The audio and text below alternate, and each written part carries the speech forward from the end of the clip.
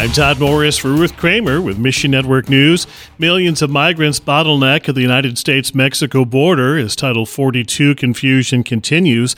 Thousands come from Venezuela, which made headlines several years ago thanks to a massive economic and humanitarian crisis.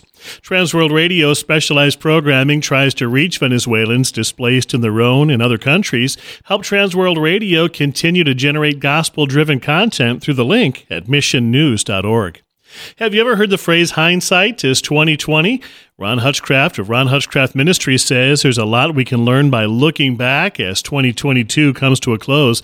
Each of us had different experiences, but there's one reflection we could all agree on.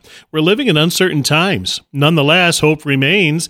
Resources from Ron Hutchcraft Ministries can help you tell others about the trust you have in Christ, and will connect you at missionnews.org, a service of One Way Ministries.